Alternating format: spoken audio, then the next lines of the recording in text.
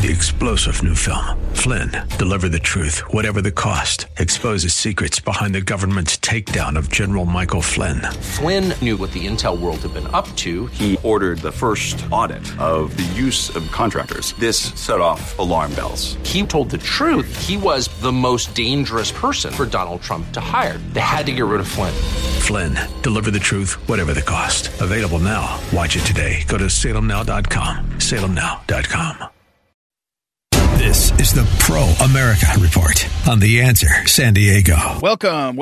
Ed Martin here on the Pro America Report. Hey, great to be together. Earlier on Tuesday, I shot a little video.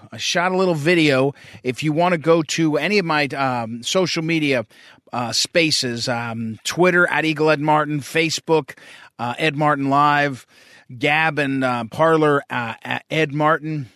All those different places, you'll find the short video, less than 10 minutes, what you need to know today. I'll get to it right now in my segment with you, but great fun. I hope you'll go check that out. What you need to know, a short video. I'm going to try to do them every day. I'm almost every day. Give you a preview of what I'm going to talk about on the show. So let us get into it. We will talk in a few moments with Chef Andrew Gruel.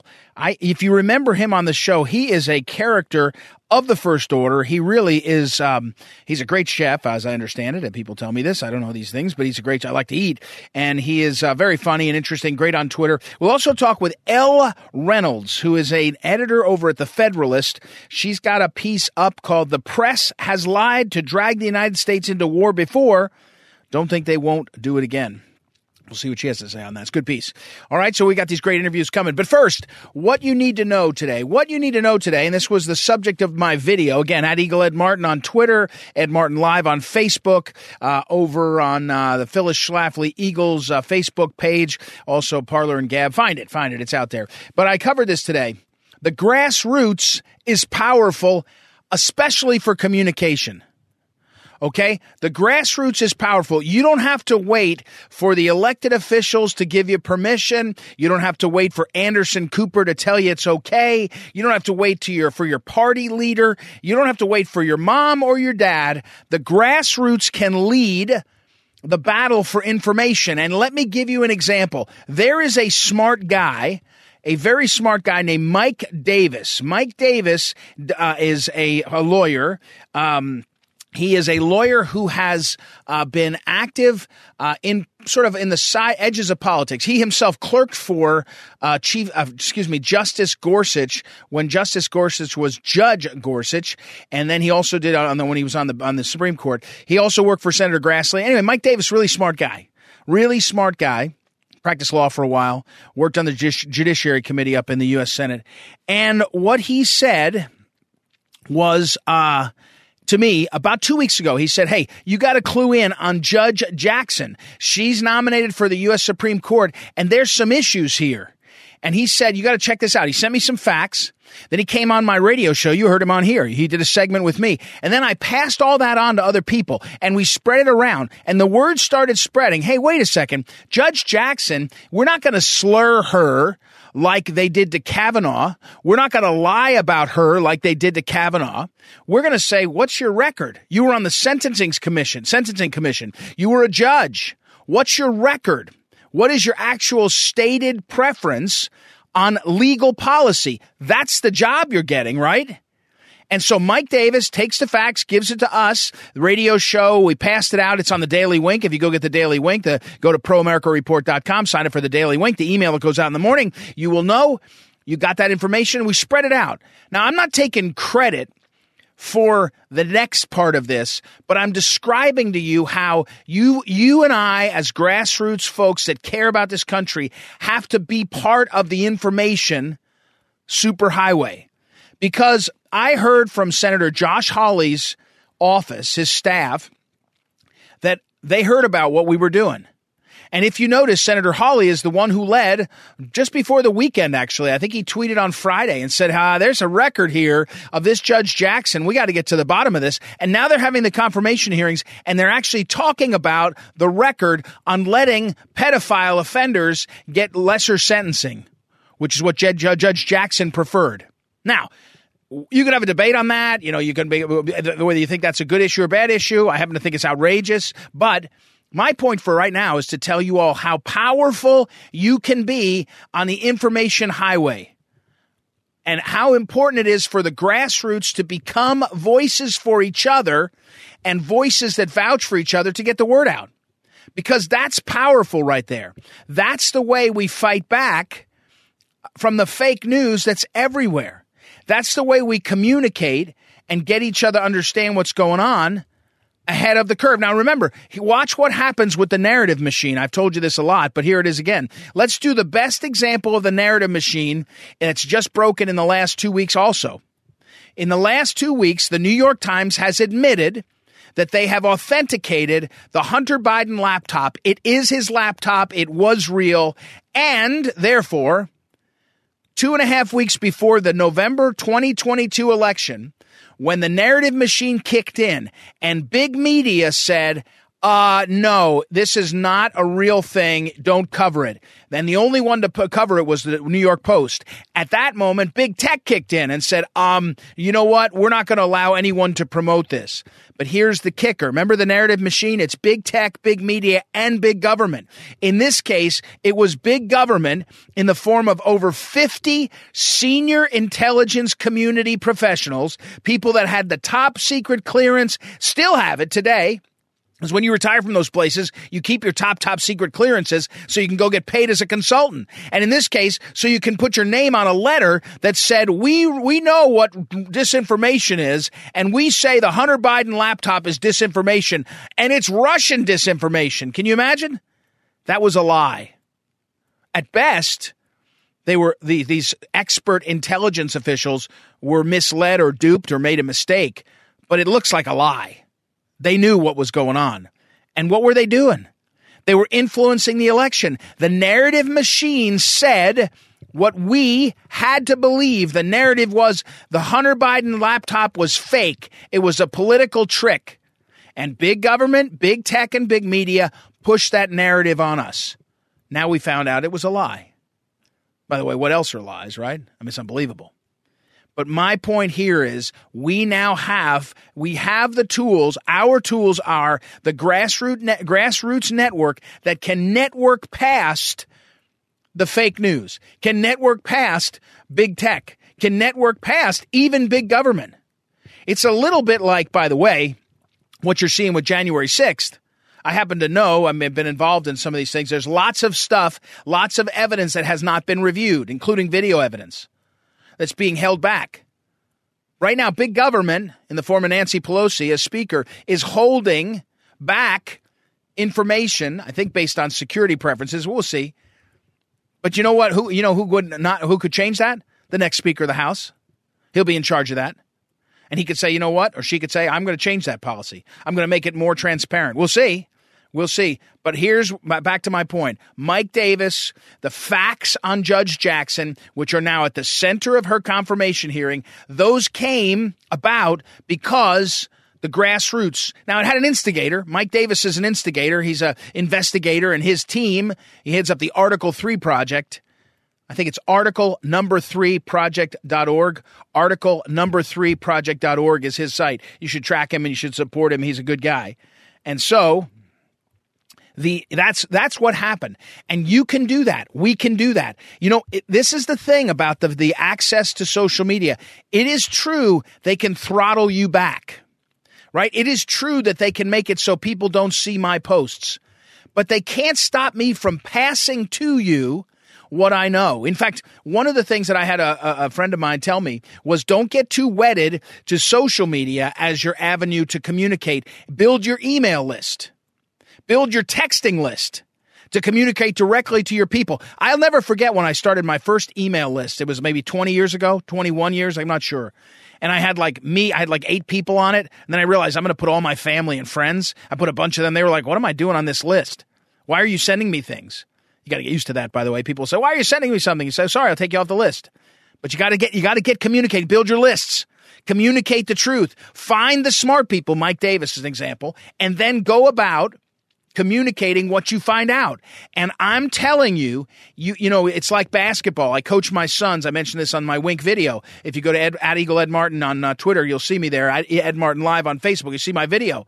And I mentioned this. I coach my sons and my daughter in basketball. And I always tell those kids they miss a lot of shots. I keep shooting, I say. Keep shooting. You got to shoot 10 times to make one. Okay, keep shooting. Then if you want to make 10, you better shoot 100 times. Keep shooting. Get the people you trust, the Mike Davises, I hope this program, get the information and get it out to your people. Grassroots can communicate and break the narrative machine. That's the facts. All right? We got to take a break. We'll come back. We'll talk with Chef Andrew Gruel and Elle Reynolds of the Federalist. We'll get some facts out of them, and we'll pass it on. Be right back. Ed Martin here on the Pro America Report. Back in a moment.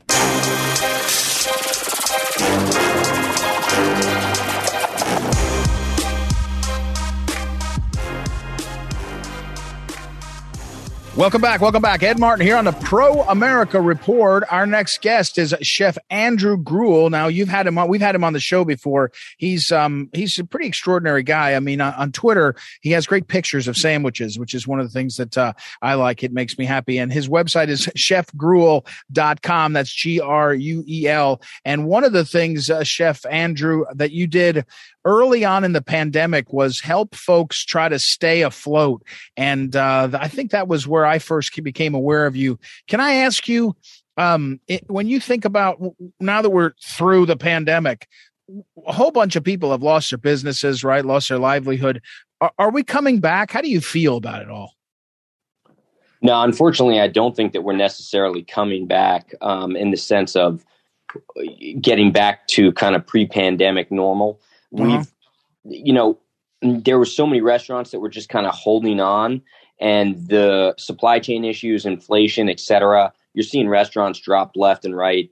And it's kind of changed the order, if you will, of the restaurant industry overall.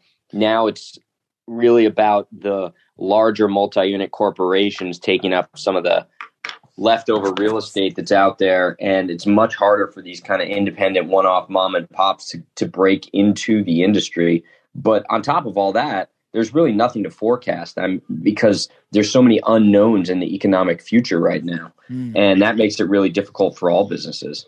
We're talking with Chef Andrew Gruel on Twitter at Chef Gruel. That's Chef and then Gruel. And so, so, I mean, that makes me mad because now what you're saying is like a lot of things, the you know, whether it's hospital systems, if you're a small mom and pop doctor's office, you had a hard time riding your way through. And, you know, during that whole time, the hospital systems were buying up practices because they could get a steal, right? Or get a deal. And again, there's nothing illegal about it, but it does make you're telling me that the mom and pops are having a hard time. Well, they may never come back then, right? I mean, is there, and is there a solution? I mean, we don't really want the government to manage it. So what happens? Yeah, well, I mean, I think that's the question right there is that the government is just slowly creeping into our independent businesses more and more. And we see it with the regulations that are coming down, especially in places like California. I kind of have a little bit of a sneak peek into what the rest of the country could look like out here by being out here in California. But, you know, it is pretty outrageous. Yeah. Okay. Now, post-pandemic, what's your best, you know, kind of your food preference? So now that you're back, people are kind of coming out again. Are you, you know, you're a big sandwich guy? I guess that's one of your things. But what are you cooking? What do you think, you know, is hot?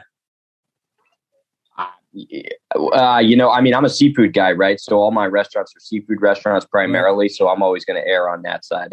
Right. Is that strong? Are people coming out for seafood? Because I mean, to tell you the truth, as my fam, I got a bunch of kids, 4 kids. As we've come out to start eating more in the last, say, year, we found, my wife said this, we've gone for safer, you know, things that we know. I mean, again, back to your point, we weren't taking chances. I can't remember the last time I had Thai food, for example. Instead, we go have burgers, right? I mean, it's an interesting, all kinds of psychology of food, I guess. Yeah, I mean, comfort food, obviously, in the middle of the pandemic was really big, really important. But, you know, I hate to be the bearer of bad news here, but all I'm seeing across the industry is that people are afraid to go out. A lot of people now are cooking more at home. I'm getting more engagement on, hey, you know, content about, how do I cook this at home? How do I cook that at home? Because I'm no longer going out to eat as a result of all the prices. People asking me about, offcuts of meat and how to cook things on the cheap. The rate at which these prices have gone up, especially on the food service side of things, is so unbelievably outrageous. And it just keeps happening over and over and over again. So, we talk about how, it's a result of the increase in gas due to the conflict in the Ukraine. Look, that's BS. These prices have gone up 300% before that crisis took effect. So, while that might exacerbate it, it's even worse. It was way worse before that. When people say inflation is hitting food, especially, that's not the gas prices? I mean, but is it the cost of?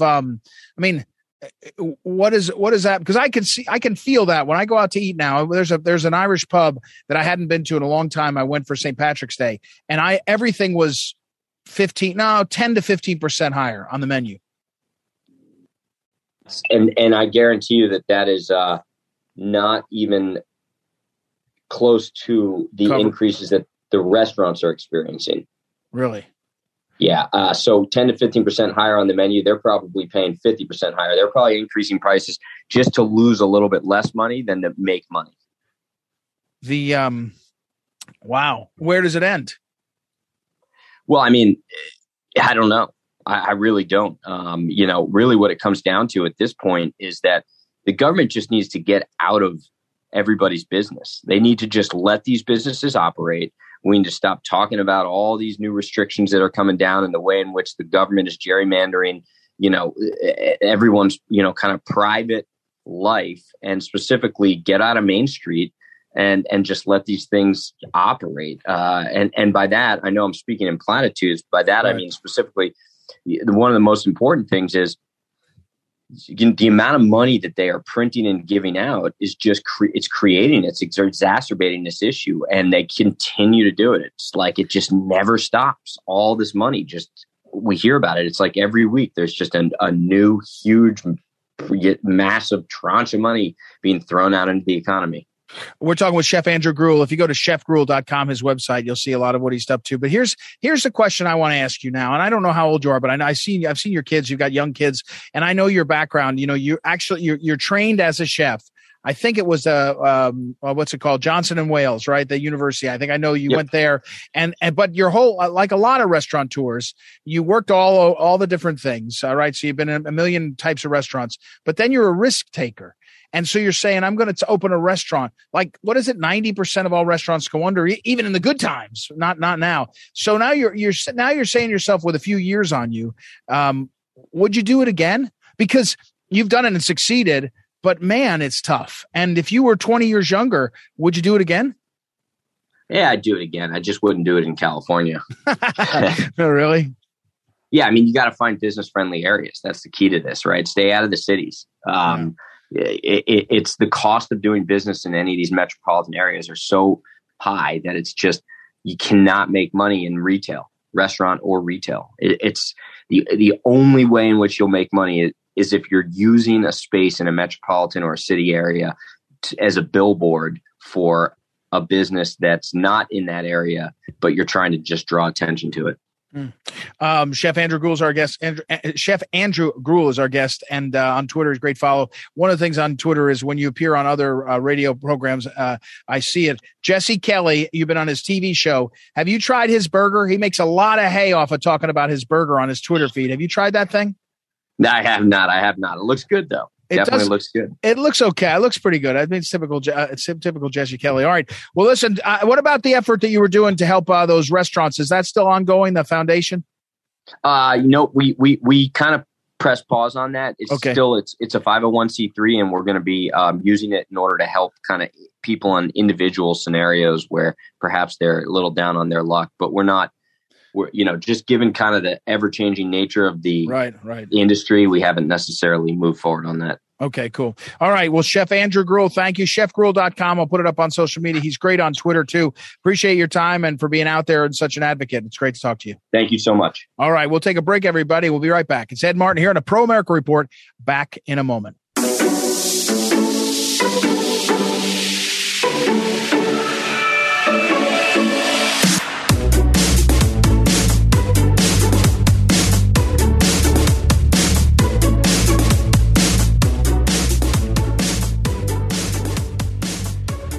Welcome back. Ed Martin here on the Pro America Report, and this is a fun interview. Elle Reynolds is an assistant editor of The Federalist at The Federalist, and we have some great authors over there, thefederalist.com, thefederalist.com. And I love this, by the way, Elle, in your bio, it says that you majored in government and then a minor in journalism. That's probably better. You don't want to do too much journalism studying because I think that these journalism schools turn out. But you importantly are at a great place, and that is Patrick Henry College. I'm a big admirer of Patrick Henry College. So thank you, Elle Reynolds. The piece that you have up, the press has lied to drag the United States into war before. Don't think they won't do it again. So welcome, and tell us the history here. This is important for people to realize, so please do. Hey, Ed, thanks so much for having me.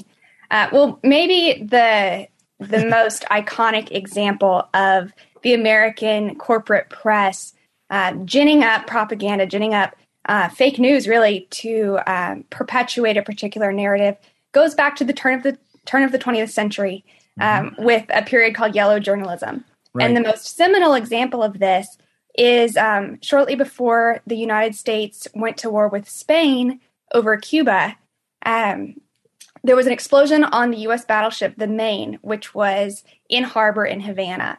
And the U.S., particularly the press, quickly rushed to blame Spain in an effort to go to war with Spain. We had sympathy for Cuba as a fellow former colony. We were looking to expand our influence and our territory. And we did walk away from that war with territorial acquisitions. And so this is kind of the main, most famous example of the corporate media lying to push a particular narrative. Well, and the famous thing, of course, is remember the Maine. If you study your history books, and your piece does refer to this, remember the Maine. That became like the cry. And I often tell people, that regular people are busy with their lives, like they have lives, and you capture the sort of, the narrative in something simple. Remember the Maine, right? I mean, it was kind of like, you don't have to explain that to that period. 9/11, you don't have to explain it. You just kind of, and people get a reaction to that. Now, Elle Reynolds, who we're talking to, thefederalist.com is the website, more modern right now. We're in a situation where you can barely tell, Hunter Biden's laptop was fake. Then it was true. Nobody apologizes for it. The Russia hoax was, absolutely, Russia hacking into our elections. Oops, it wasn't anything. I guess the question is, how do you get out of bed? Well, who do you trust? Well, I have come to the point where, when you see the corporate media, like when you go on Twitter, you see they'll have in the trending section, fact checkers say that such and such is true or such and such is false. And I've come to the point where I'll assume the opposite until proven otherwise. But I think it's so important to be asking why whenever you read an article from the corporate media or an article from anyone. You should do this when you read an article from us. Why does the author of this story, of this article, want me to read this? What do they want me to think after I finish reading this? Elle Reynolds is our guest, and she's the author of the piece that's up on thefederalist.com. And of course, to me, you can't write this piece without getting to it. And you did. Walter Duranty, the famous New York Times Moscow correspondent, who really did. Now it's clearly covered in detail. He made sure not to talk about Joseph Stalin's famine, the famine of the early 1930s, where in Ukraine, of course, which is ironic again, and millions, I think, died, but he looked the other way. So here's my next question. Now, Elle Reynolds, if we can't trust the depiction of the news, what's the deal with history? Because why would history be anything other than the writing? The winners write history, of course, the victors write the history. But I mean, is it even true? Well, I think that's one of the many reasons why freedom of speech and freedom of thought is so critical in America, is that you can read different people's perspectives. You can read this history book, you can read that history book, you can come to your own opinions based on looking at different sources and looking at things for yourself. And that's why this censorship machine that we're seeing now, whether it was censoring the Hunter Biden laptop, what the New York Post reported 17 months ago in October 2020, We just saw 2 days ago, Twitter censoring the Babylon Bee for calling a man a man. And so that's why this censorship regime from big tech and from the corporate media is so damaging. Again, our guest is Elle Reynolds, and she's the author of a piece over at thefederalist.com, and she's an assistant editor there too. Late in your piece, you referred to the phrase, use the word narrative. And my listeners, Elle, know I go on this kick all the time. They know but I'm going to do to you now, because I want to ask you about it, is I talk about the narrative machine. And the narrative machine is big tech, big media, and big government. They work together to push a narrative, and then they have it. And you can do examples. The best one, of course, is right now in our minds is the Hunter Biden thing. It's big government, 50 plus intelligence community experts beyond reproach. The people that were just beyond reproach, they say it's Russian disinformation. That's big government. Then big media goes, yep, we're not going to cover it. New York Post, notwithstanding you, we're not going to cover it. And then big tech goes, yeah, we'll join in, and they'll take people off the sites and all. Here's my question. When you have voices like yours and thefederalist.com, people say, okay, good. I can hear her. I can understand what she's writing. I can say, I think I trust her assessment. She's understanding things in a way that makes sense to me. She's going to be one of the people I trust. And then you run into big tech, where thefederalist.com is on the internet and has to rely on distribution eyeballs from the internet. Is the best hope thefederalist.com has a really good email list, and we should all get on it so that we can get your pieces? Because isn't big tech not going to let you have an advantage because they don't particularly want that viewpoint? Or said differently, unless you're hysterical in one direction that they want to reward, you're not going to get the clicks. Sure. Well, that's why it's so important not to live kind of in the Twitter bubble. And there's so many journalists who are on Twitter, and it's a helpful tool. But so many people think that the echo chamber revolving on Twitter is reflective of what people really think in the rest of the country. And that's what the Federalist tries to do, is to represent the opinions of Americans who don't have time to be on Twitter, or who don't care to be on Twitter because they're going about their lives with their families, with their jobs, with their small businesses, going to church. And so it's important to not let Twitter hold a bigger place in our lives than it deserves. Well, okay, pretty easily said than done. Now, Elle Reynolds, our guest, and she writes over at thefederalist.com, her piece. But Twitter is where the establishment is. I mean, if you want to engage the establishment and try to push back, don't you have to be in Twitter? I concede when you go on Telegram, for example, you get on a good channel on Telegram, you're probably getting better information about, say, the Ukraine situation than you are on Twitter. On Twitter, you're just getting spun. But don't you have to sort of engage that fight, or is it better to move off of that? I mean, is it better to leave behind Facebook and Twitter? They're too far gone? Well, you don't necessarily have to do that, but I think it is important that we have people pushing alternatives. Truth Social is a recent one. And it's a common kind of more libertarian talking point that, well, it's a private company. It can do whatever it wants. Twitter's a private company. It can do whatever it wants. If it wants to censor you, that's their prerogative. Freedom of speech, the Bill of Rights doesn't apply here. It's true that Twitter is a private entity. However, when you see, the App Store banning Parler, shutting down Parler, maybe you don't have those alternatives as easily as those libertarian talking points would want you to think. So it's important to push back in that area and trying to create your own alternatives. But it's also important, and I think the Babylon Bee is a great example of this, when Twitter shut down their account and threatened to keep it locked until they deleted that story about Rachel Levine. Yep. They said, well, no, we're speaking the truth, and you can't scare us. And if you're going to censor us, you're going to have to censor us and censor all of us. And so I think it's important not to let them, in an isolated incident, make you back down. But if more of us had that reaction, like the Babylon Bee did, I think that would go a long way. Yeah, I think so too. It's just, I've said this also, Ellen. Again, my listeners will be like, poor Elle, she's getting all Ed says all the time. But self-censorship is the problem, right? And right after self-censorship, people start to do sort of self-inaction. You just say, I'm just not going to be. I don't want to be bothered, right? I got a life. I don't want to. I'm not going to bring it up at dinner because I don't want to deal with my Aunt Judy, right? And broadly speaking, that gets further out there. Well, listen, Elle Reynolds, thank you very much for coming on the program. Great to have you on. TheFederalist.com is where her piece is. I'll put it up on social media, and she's an editor over there, so she'll have more. So thank you for your time, ma'am. Thanks so much, Ed. Great to speak with you. Okay, we'll take a break, everybody. We'll be right back. It's Ed Martin here on the Pro America Report. Back in a moment. This is the Phyllis Schlafly Report, a daily commentary continuing the conservative pro-family legacy of Phyllis Schlafly. Now, the president of Phyllis Schlafly Eagles, Ed Martin. At Wisconsin Senator Ron Johnson's hearing entitled COVID-19, A Second Opinion, infectious disease experts shared their thoughts on how America is handling COVID as compared to other nations. Listen to what some of these experts have to say.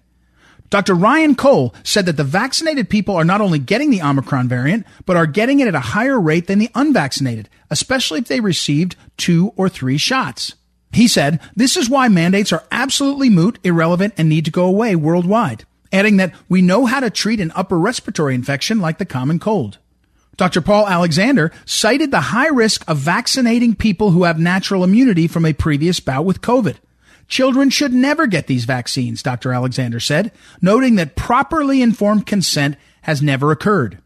Dr. Harvey Risch, the renowned Yale epidemiologist, denounced the mainstream media for failing to report the very significant evidence of benefit from both hydroxychloroquine and ivermectin, which have shown to reduce hospitalization and death by over 50% when used for early outpatient treatment.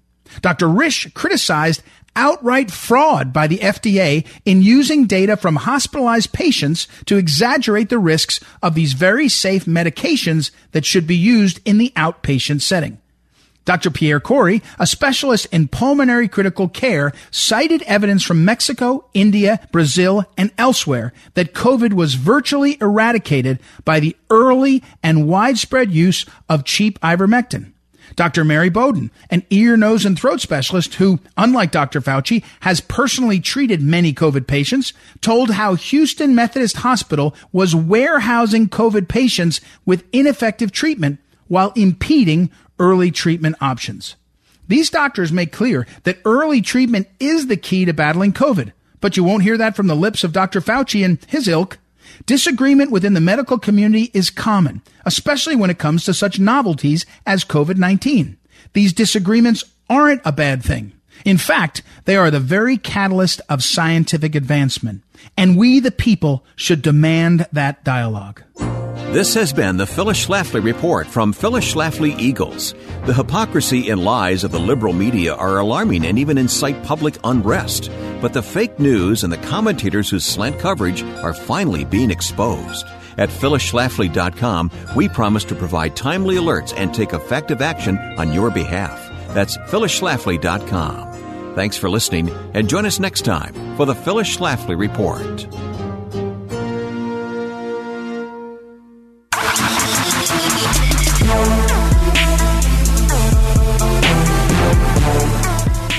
Welcome back. Ed Martin here on the Pro America Report. Hey, let's finish up by talking about Indiana a little bit. Indiana, because something happened in Indiana that I am really annoyed about, okay? And I'll tell you what's really going on. That should be a different segment. What's really going on? We could do a segment called What's Really Going On, because what you need to know is what you need to know. That's the open. But what's really going on? What's really going on in Indiana is that the governor, who's a Republican, just vetoed a bill, okay? The bill that was passed by the Republican House and Senate in Indiana is a ban on transgender sports, or sports being girls' sports being messed up by transgender athletes, okay? And so the Indiana governor, his name is Eric Holcomb. Now, when you're governor of a big state, and Indiana's a big state, it's a big enough state. It's not the biggest state, but it's a big enough state. And so when you're a governor of a state like Indiana, You got people that are paying attention to you to be vice president, see Mike Pence. You've got people that are paying attention to you to be a senator in the future.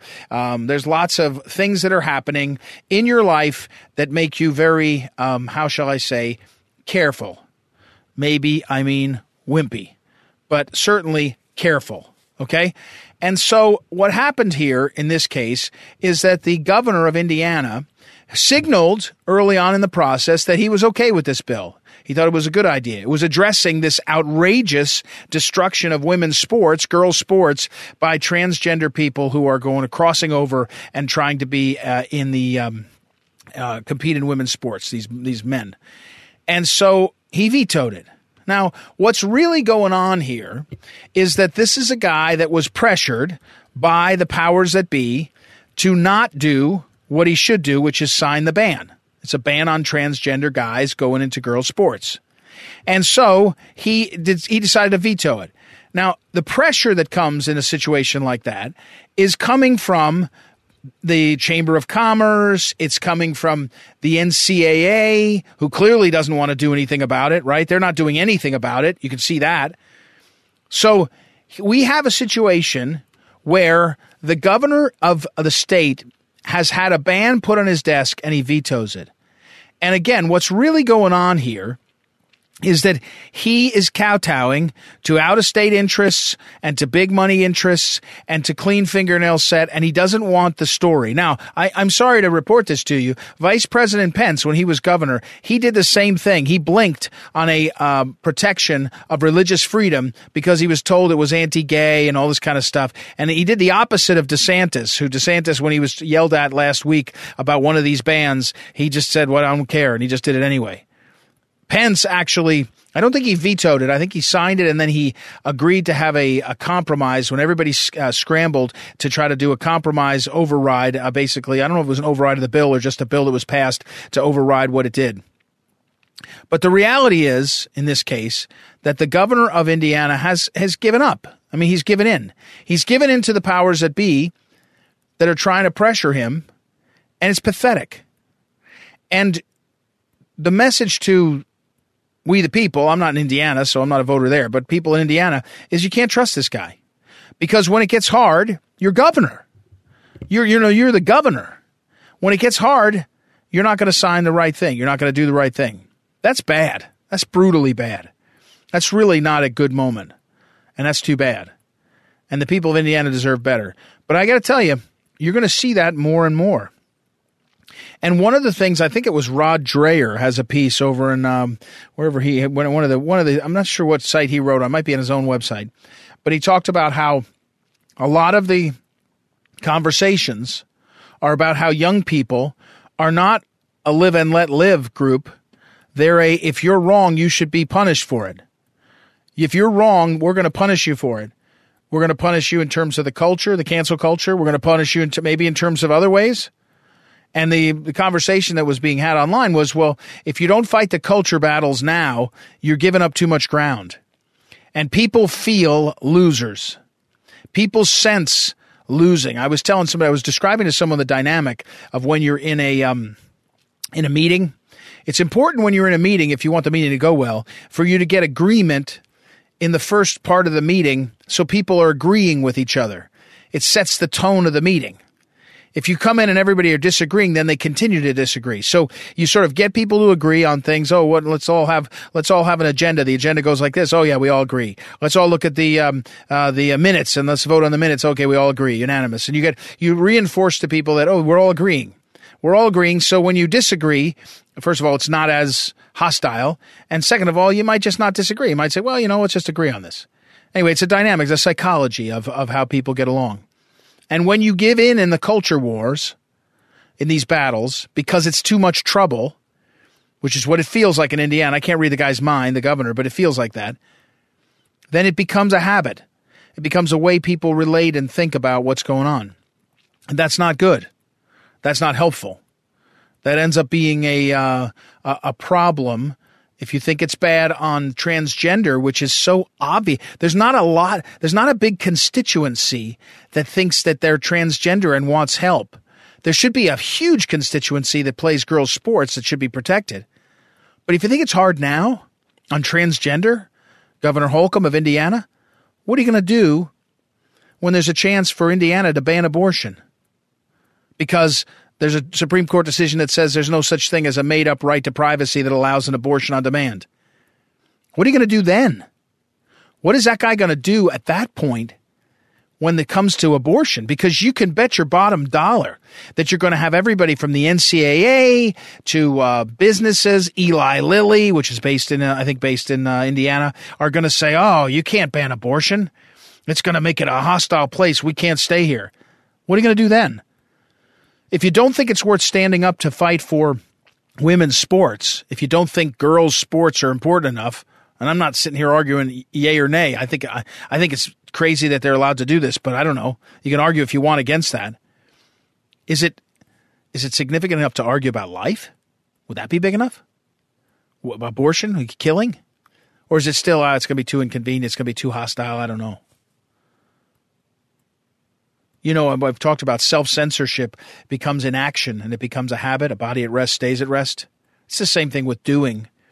You know, when you take what you're doing and put your principles in action, you put your faith in action, it becomes a habit. And you're just not afraid of it. You're not afraid of it. You kind of feel good doing it. That's what you should want. That's what we should be striving for. It's what America's always been about. All right, we got to run. Thank you, as always, to our great producer, Noah Dingley, also our associate producer, Joanna Spilger. Thank you for listening. Visit proamericareport.com. Sign up for the daily email there and all these great interviews, and we'll be back tomorrow. It's Ed Martin here on the Pro America Report. Talk to you then. This is the Pro America Report on The Answer San Diego. 3-star General Michael J. Flynn, head of the Pentagon Intelligence Agency, knew all the government's dirty secrets. He was one of the most respected generals in the military. Flynn knew what the intel world had been up to. He understood its funding. He ordered the first audit of the use of contractors. This set off alarm bells. The explosive new documentary, Flynn, Deliver the Truth, Whatever the Cost, uncovers the facts behind this scandal. Flynn told the truth. He was the most dangerous person for Donald Trump to hire. I find out the worst enemy that I'm going to face in my life is right here in America. They took my assessment and they wanted me to change it. And I was like, I'm not changing it. They had to get rid of Flynn. With in-depth interviews, archival footage, and never-before-seen personal records of the man behind the headlines. I just felt like I was drowning. Flynn, Deliver the Truth, Whatever the Cost. Available now. Watch it today. Go to salemnow.com. salemnow.com.